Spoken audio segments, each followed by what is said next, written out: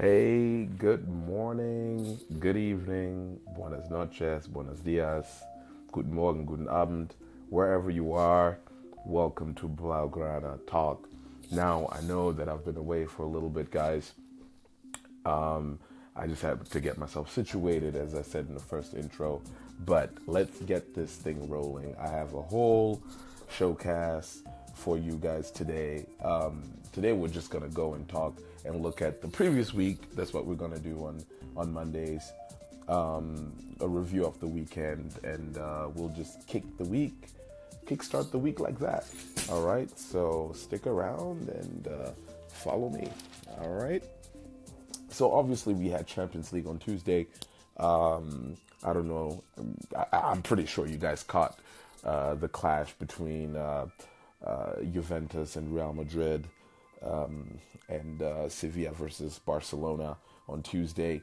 I had high hopes for Juventus. I don't know what happened. Allegri got it totally wrong.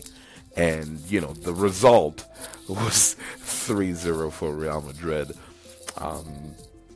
An unbelievable goal from Cristiano Ronaldo with the overhead kick, which made all types of news.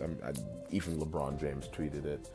I mean, he was just absolutely scintillating in that fixture. He opened up the scoring in the third minute, actually, and scored a brace. And Marcelo basically wrapped up the show at Turin for the third goal. The highlight were obviously Cristiano Ronaldo. Both goals were just exquisite.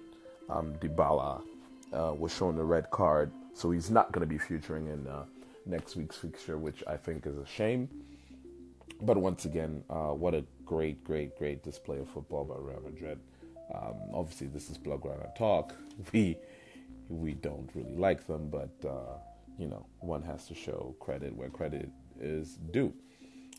Sevilla lost 2-1 at home versus Bayern Munich. I watched the game. Even I think the scoreline doesn't really tell the whole tale.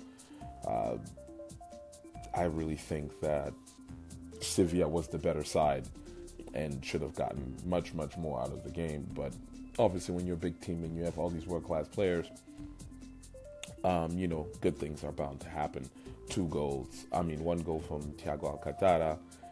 Jesus Navas scored an own goal, and Pablo Sarabia scored the lone goal for Sevilla. So 2-1. Anything can happen in Munich, even though Bayern Munich is just a fortress. Bayern is just a fortress in Munich. Wednesday's fixtures were Barcelona versus Roma and Liverpool City. I will start with Liverpool and City. Liverpool were unbelievable at Anfield. I'm talking about the Knights at Anfield are back. Mo Salah on the score sheet, Oxlade-Chamberlain with the rocket, and Mane with the header. Outclassed Man City in terms of finishing of the chances. I think this tie is not over just because I still think that Man City were dominating in possession. They did a lot of good things, and they were just unlucky in the night. I think just Liverpool was more ruthless in front of the goal. Now, Barcelona versus Roma. Obviously, this is Blaugrana Talk. This game was a bit weird. Roma definitely came out to play in the first minutes.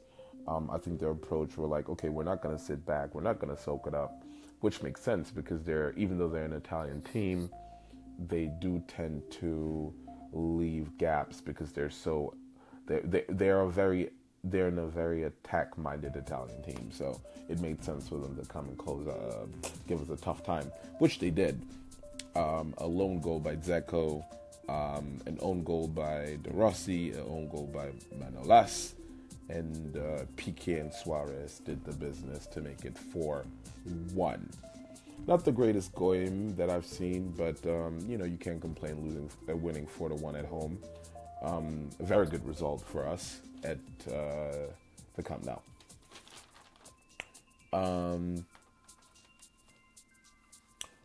What else do we have, guys? Okay, we also had, surprisingly, I don't know, the Italian league, it was really weird.